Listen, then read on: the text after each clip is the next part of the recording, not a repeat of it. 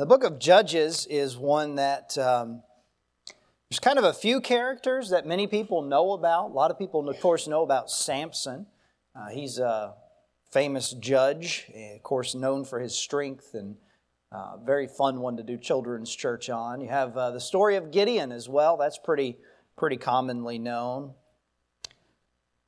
But there's a lot of stories in the book of Judges that don't get as much time in Sunday school.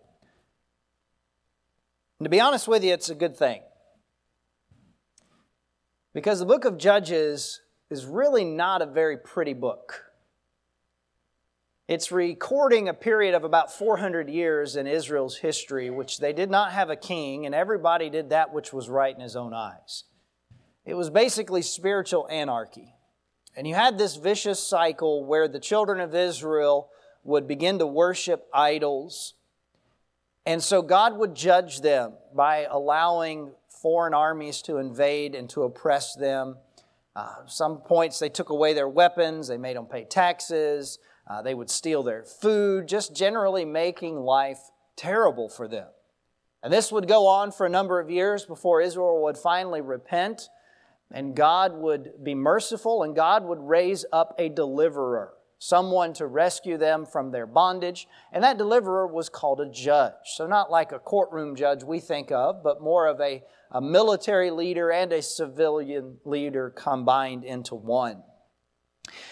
But as we look at the story of most of these judges, we find that they were very, very flawed individuals.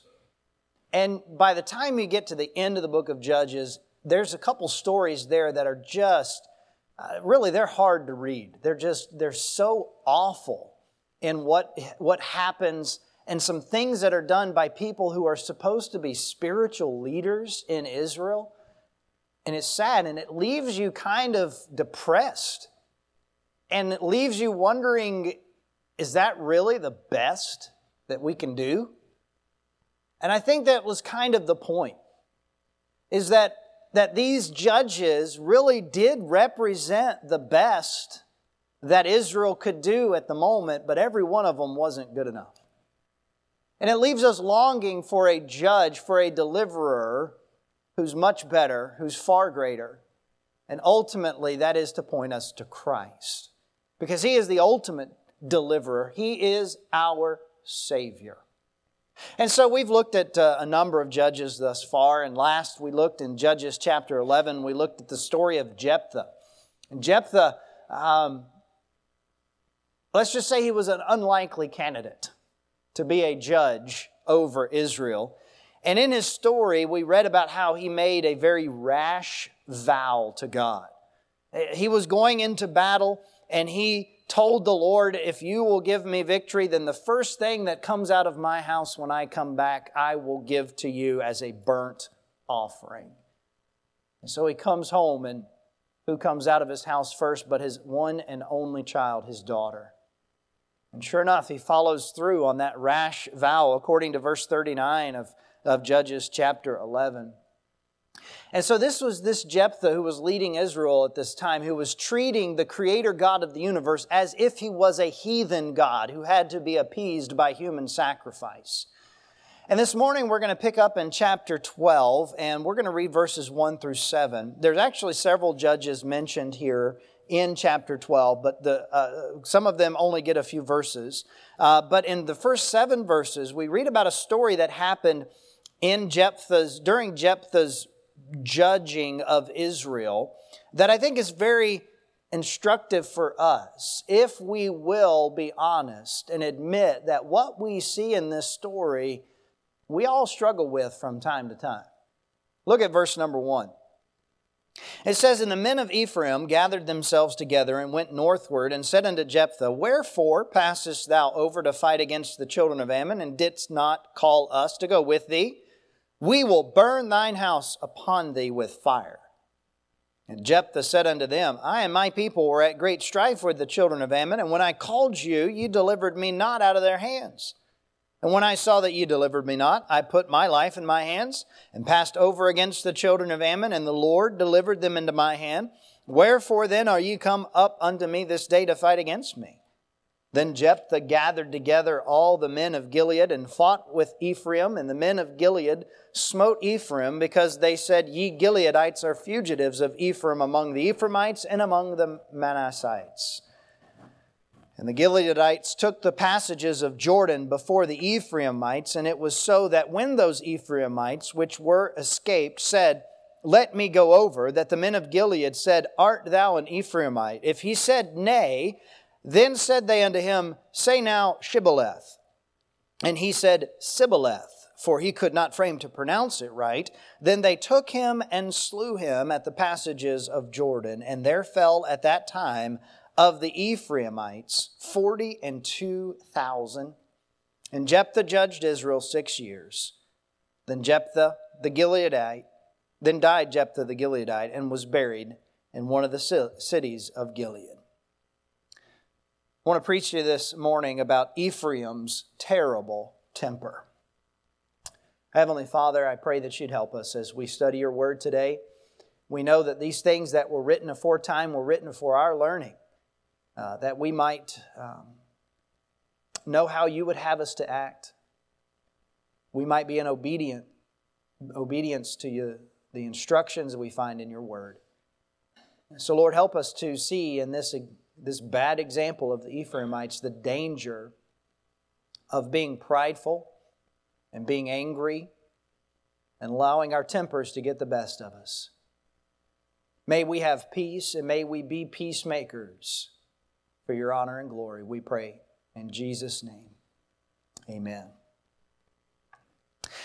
So, in Judges chapter 11, we find this story that apparently occurred pretty short time after Jephthah had led the Gileadites in victory against the Ammonites.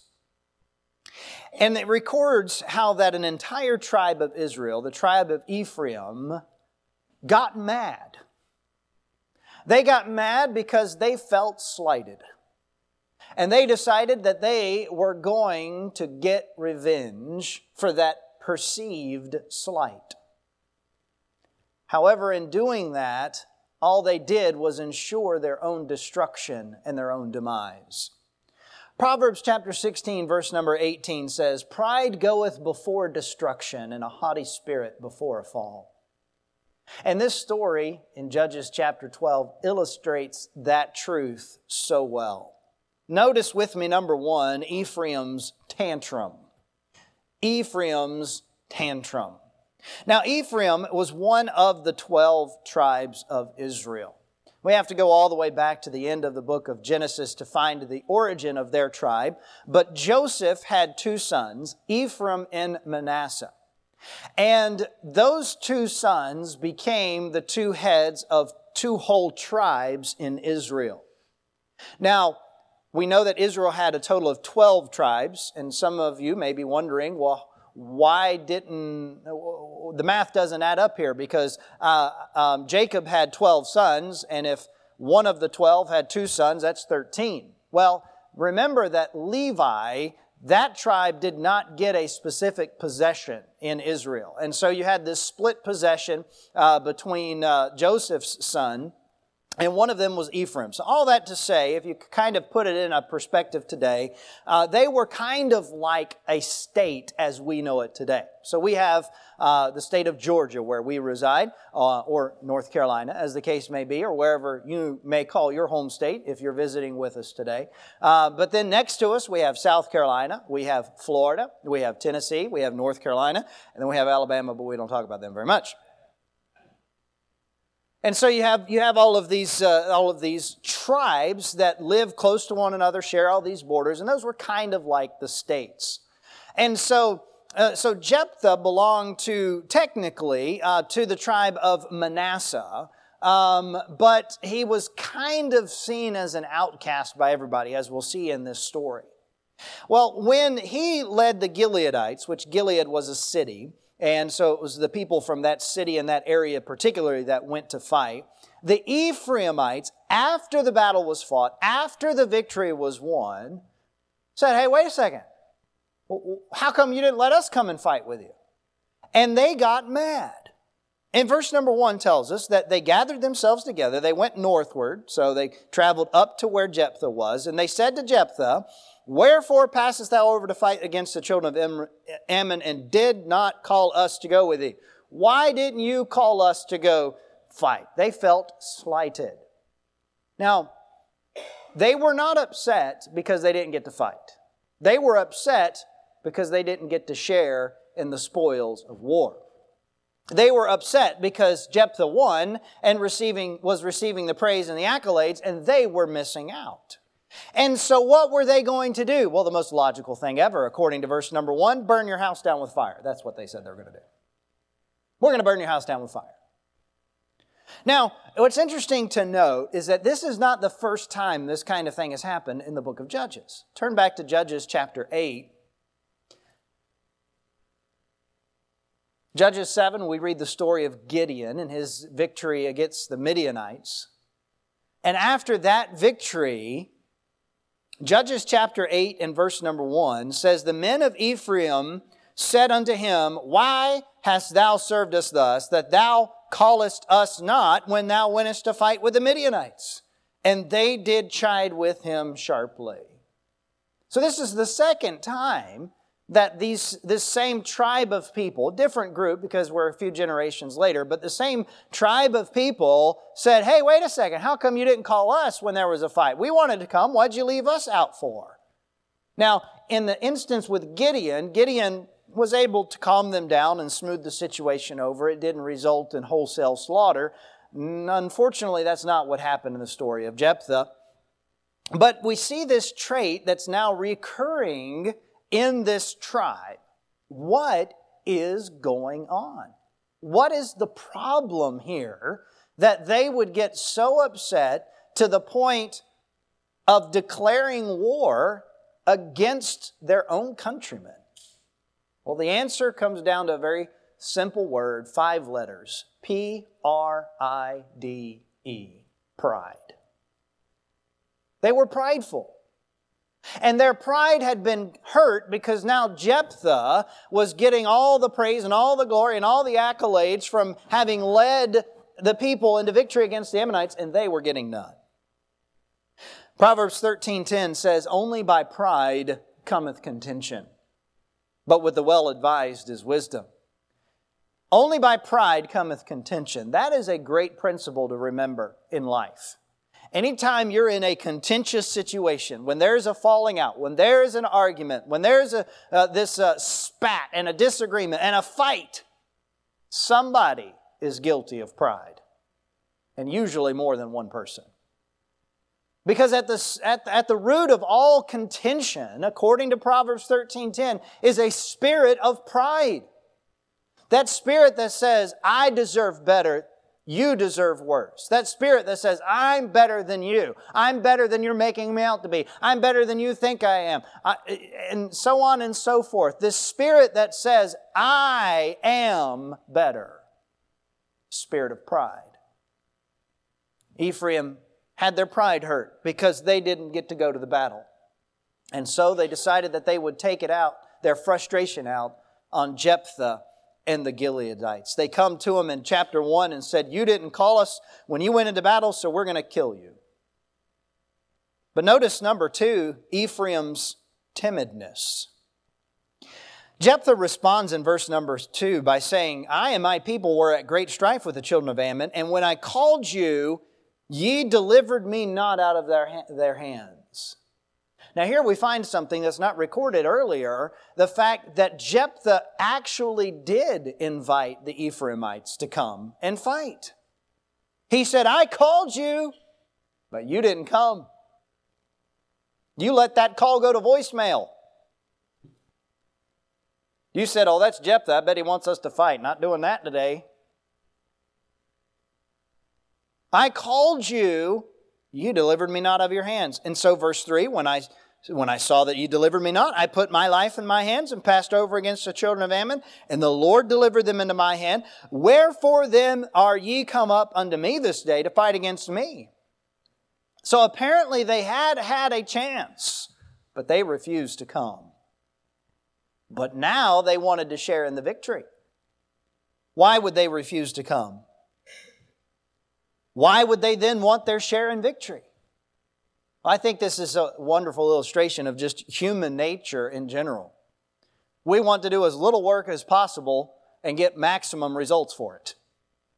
You know, everybody wants to work a part-time job doing a low-level, low-skill work and get paid like they were working 80 hours a week as a lawyer. You know, that's just human nature. I'm reminded of the story of the little red hen from the Golden Books. How many of you know that story? I wish we could put that in the hand of every 5-year-old in America. Because in the story of the little red hen decides she's going to grow some wheat. And so she goes around to all of the other animals in the barnyard and asks them for help. And she asks the cat, will you help me plant the wheat? Not I, says the cat. Not I, says the dog. Not I, says the pig. Not I, says... And all the animals said, nope, we're not going to help you. And all through the stages, at every stage, she appeals to them to help her with growing this wheat. And they all say, nah, we don't want to help you. But then it comes time to harvest the wheat.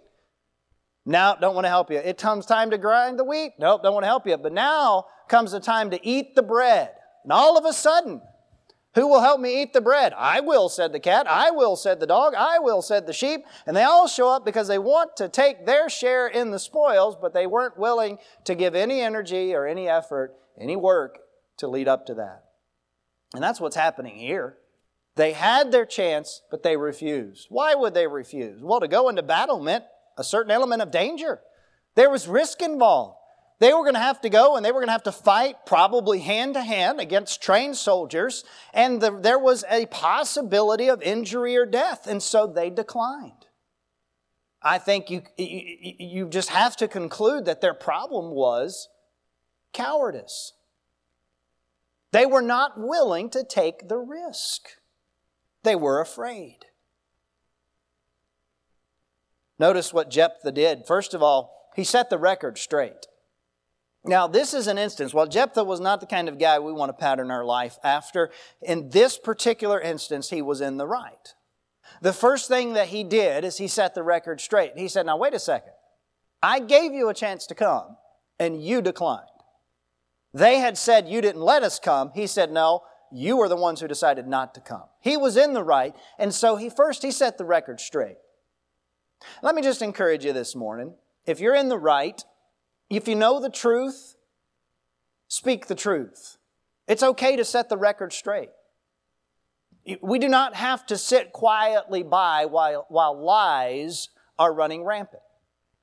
And so, first of all, he set the record straight. Now, this is what actually happened. You wouldn't come. So then, I put my life in my own hands. I and my people, we stepped up and we did what we had to do.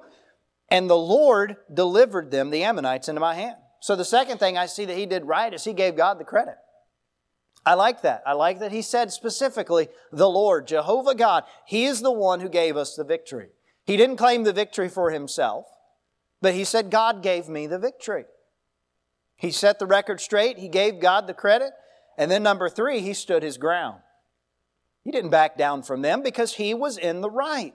He said, wherefore are ye come up unto me this day to fight against me? Why are you coming here to fight against me when God gave me the victory and when you were the ones who refused to come? And he stood his ground.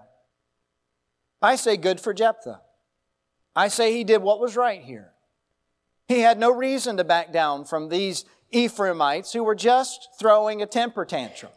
They were upset because their pride was hurt, and now they wanted to take it out on him because Jephthah was making them look bad. So obviously take out Jephthah and they'll look better. We've seen Ephraim's tantrum. We've seen their timidness. But notice number 3, Ephraim's taunt. He stood his ground. Why are you coming up to fight against me? And verse 4 says that Jephthah gathered together all the men of Gilead and fought with Ephraim. And the men of Gilead smote Ephraim because they said, ye Gileadites are fugitives of Ephraim among the Ephraimites and among the Manassites. So here's what happened. So the order is kind of flipped around here, but when Jephthah answered them like he did, Ephraim pressed the issue. They said, no, we're coming after you because you're just a bunch of fugitives anyway. You don't belong in Ephraim. You don't belong in Manasseh. You don't belong to anyone. You're just a bunch of outcasts anyway. We're coming after you. And the Ephraimites pursued battle with Jephthah and the Gileadites. Now, at this point, I have to ask the question, what did they hope to gain from this? What possible positive outcome could have resulted? There is none. All they were doing was venting their frustration in the worst way imaginable by causing a civil war, literally. They pressed the issue. They could have avoided tragedy if they wanted to. They could have wised up, they could have stepped back, they could have calmed down, they could have gone home, and 42,000 of them would have survived. But that's not what they did. They pressed the issue. They said, no, we're coming after you because you're a bunch of fugitives anyway. Who do you think you are? Is the idea and the attitude that seems to be behind it. There's another verse in Proverbs that says, surely the churning of milk bringeth forth butter, and the wringing of the nose bringeth forth blood. So the forcing of wrath bringeth forth strife. I love some of those verses in Proverbs. They're so picturesque. The churning of milk bringeth forth butter. All right, how many of you, be honest, you have actually at some point in your life churned and made homemade butter? Raise your hand. All right, a few of us. Very good. So you get this illustration. For the rest of us, before butter was on a shelf at the store, somebody actually had to make it. And the way that butter is made is you take milk, you start with milk, and there's some process involved in getting it prepared and separated and everything out. And once you have the cream that's ready for the milk, you take that and you basically just agitate it for a long time. And as you agitate the cream from the milk, the fats will begin to bind to one another, and what you're left with is the butter. So through the agitation, you get butter. But then Proverbs has an even better illustration. It says, the wringing of the nose bringeth forth blood. I'm not going to ask if you've ever done that. I don't want to know. But you can get the picture here, right? If somebody were to grab you by the nose and just twist and hold on and not let go, eventually that nose is going to start bleeding. Now, Proverbs says, like churning milk brings forth butter, and like wringing the nose will bring forth blood. If you force wrath, you're going to bring forth strife. It speaks of a continual agitation, a refusal to stop, a refusal to let go, a refusal to step back. If you continue down that path, strife is going to happen. There's going to be a fight. And it's not going to be pretty. That's what Ephraim did. They could have listened to what Jephthah said and said, you know what? You're right. We could have come. We decided not to. We're just going to go home. But that's not what they did. They said, no, we're coming after you. They forced the wrath. You know, there are a lot of times when we get into, we'll just call them disagreements with people, that by our own foolishness and our own stubbornness and our own pride, we make the matter way worse than it has to be. Simply because we force the wrath. We won't step back. We won't calm down. We won't say, you know what, let's just agree to disagree. No, we're going to force the issue. And the result is never pretty. It takes a humble person to say, you know what, you're right. Why are those words so hard for us? To just look at somebody that we've been arguing with, they make a good point, and we know in our mind, yeah, they're right. But we go to say it, and we're like, it's just hard to get it out. Why? Pride. We don't want to admit when we're wrong, and when we say, you're right to someone we've been arguing with, that means we're wrong. And so we would rather force the wrath. And then we're frustrated and surprised when the strife comes. Their agitation brought about retaliation. Proverbs chapter 15, verse 1 says, a soft answer turneth away wrath, but grievous words stir up anger. Proverbs 29:22, an angry man stirreth up strife, and a furious man aboundeth in transgression. Ephraim would not let up. And that ultimately led to Ephraim's tragedy. Roman numeral 4, if you're keeping an outline this morning. Ephraim's tragedy. So this battle ensues, and the Ephraimites are being beaten very badly, so they start to retreat. But Gilead gets behind them and cuts off their retreat by taking the ford of the river of Jordan there, the passages of Jordan. Maybe there were some bridges, more than likely it was just an area where it was pretty shallow and they could easily get back across. But the Gileadites are cutting off their retreat. And now the Ephraimites who are trying to escape, they get to the Jordan River. They've been beaten badly by the Gileadites, and now the retreat's cut off. They get there, and they want to go home. They want to pass over. And so maybe they were pretending, seems like in this case, maybe they had thrown aside their armor and their weapons, and they're just pretending like they're common travelers, and they get to the river, and they say, can I go home, please? Let me go over, they say in verse number 5. But the men of Gilead were not about to let the Ephraimites escape without being duly punished. And so they devised a system to find out if these men were really Ephraimites or not. And it involved the pronunciation of a particular word.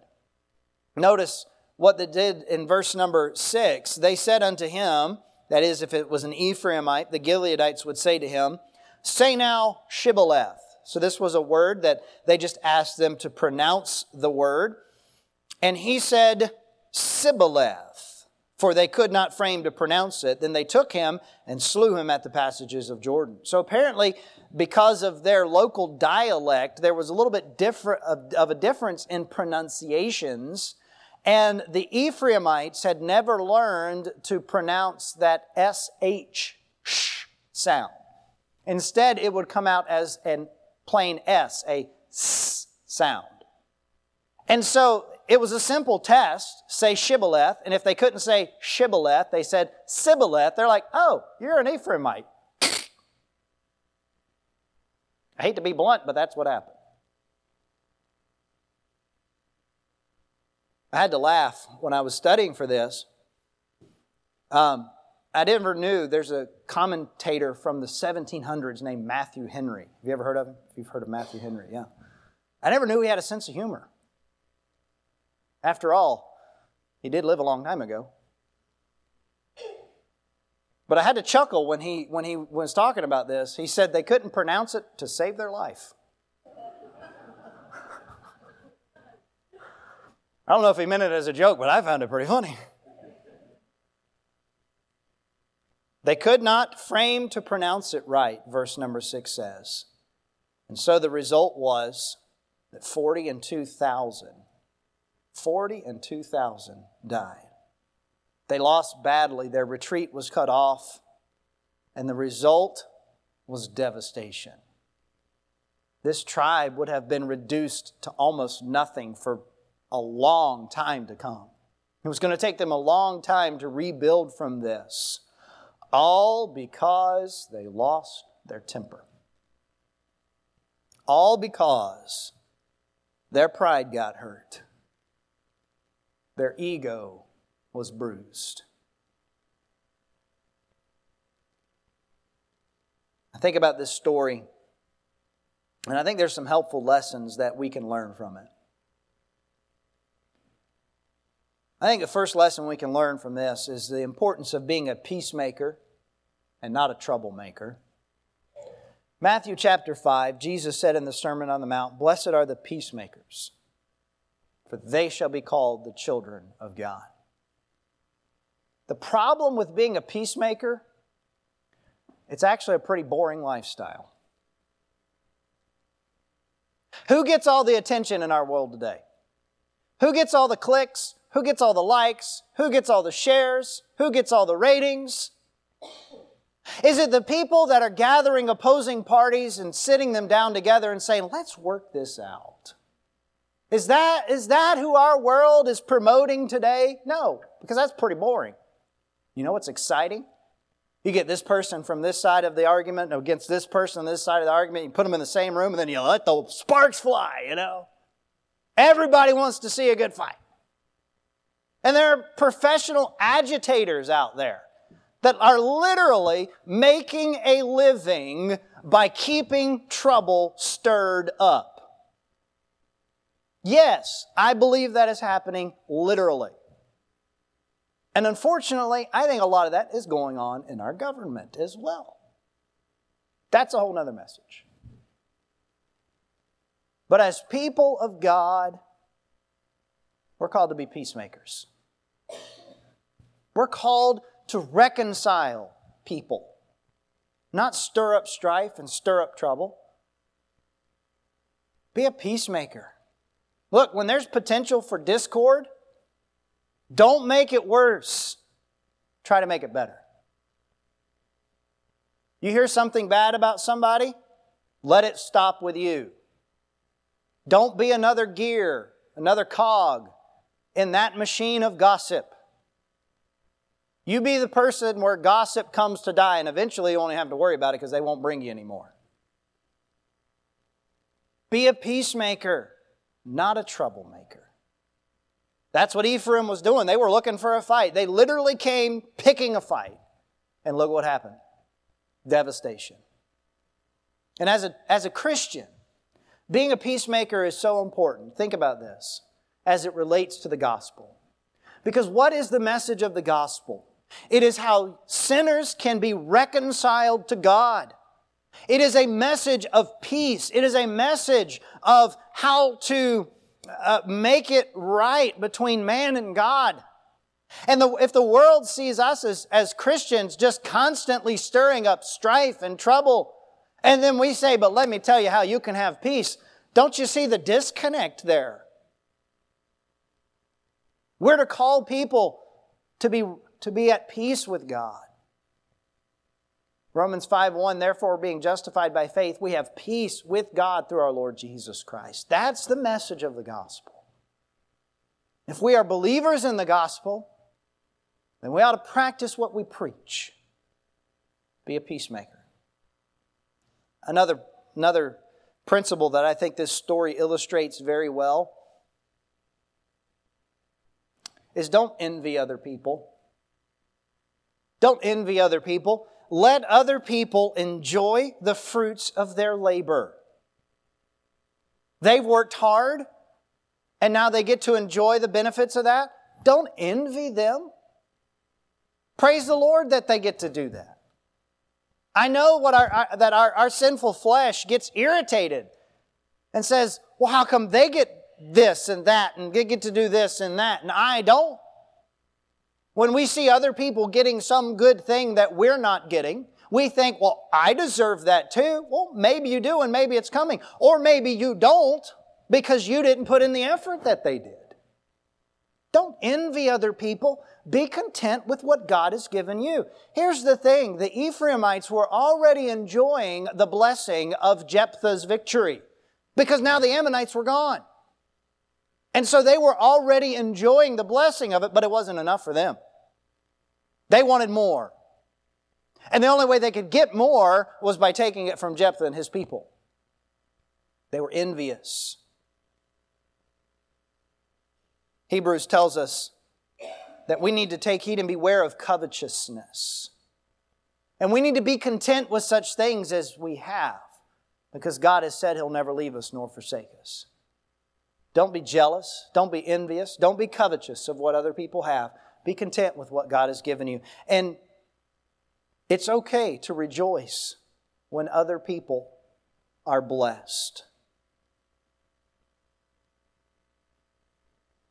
Here's another principle that I think of. Be willing to help. or be willing to be left out. But don't try to play the middle. That was what Ephraim did. They didn't want to help, but now they're mad because they got left out. Look, if you're given the opportunity to help in any sphere of life, whether we're talking about ministry, we're talking about home, we're talking about work, wherever, and you decline, you say, no, thank you. For whatever reason. Sometimes you wish you could do something and you legitimately can't. That's fine. Sometimes you just don't feel like it. Well, check your heart. Maybe that's not a good thing. But if you're not willing to help, then be willing to be left out.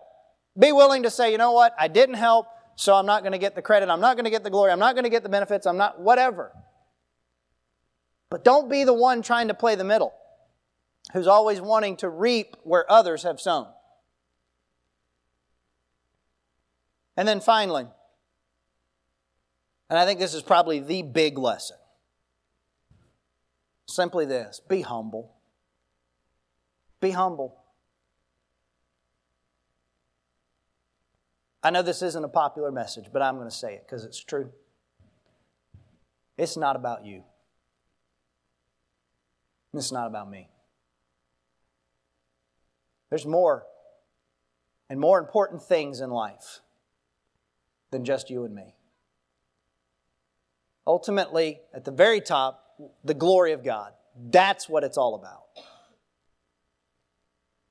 And we filter down from there. And we have to understand that life is not all about us.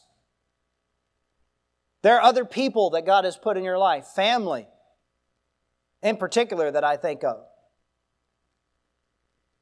That to you, they should be more important than you. Their needs and their wants should take precedent over yours. What does Philippians 2 tell us? Let this mind be in you which was also in Christ Jesus, who being in the form of God, thought it not robbery to be equal with God, but made himself of no reputation and took upon him the form of a servant. Be humble. 1 Peter 5, verse number 5, likewise ye younger, submit yourselves unto the elder, yea, all of you, be subject one to another, and be clothed with humility. For God resisteth the proud, and giveth grace to the humble. Be humble. Because only by pride cometh contention. Heavenly Father, as we bow before you this afternoon, I thank you that the Lord Jesus Christ was willing to humble Himself, to come and die for our sins so that we might be saved, so that we might be made at peace with you, to be reconciled. And Lord, as followers of you, I pray that we would demonstrate that same humility and desire for peacemaking in the way that we live. Whether it's in the context of marriage relationship, or parents to children, brothers and sisters, whether it's in the neighborhoods and the communities we live in, or on the job, or even in the community as a whole, in our involvement in various ways. Lord, whatever sphere of life that we find ourselves in, Lord, help us to be humble. Forgive us when we have forced issues and forced wrath, and it's resulted in strife and devastation. Forgive us when we have stirred the pot and been that source of agitation. Lord, I pray that through us, others would see a good example of the message of the gospel, the message of peace. Lord, help us to be firm in our stand for the truth. Help us never to apologize for it or to back down. But may we speak the truth in a right spirit. A spirit of humble confidence that is pleasing to you. And I pray these things in Jesus' name.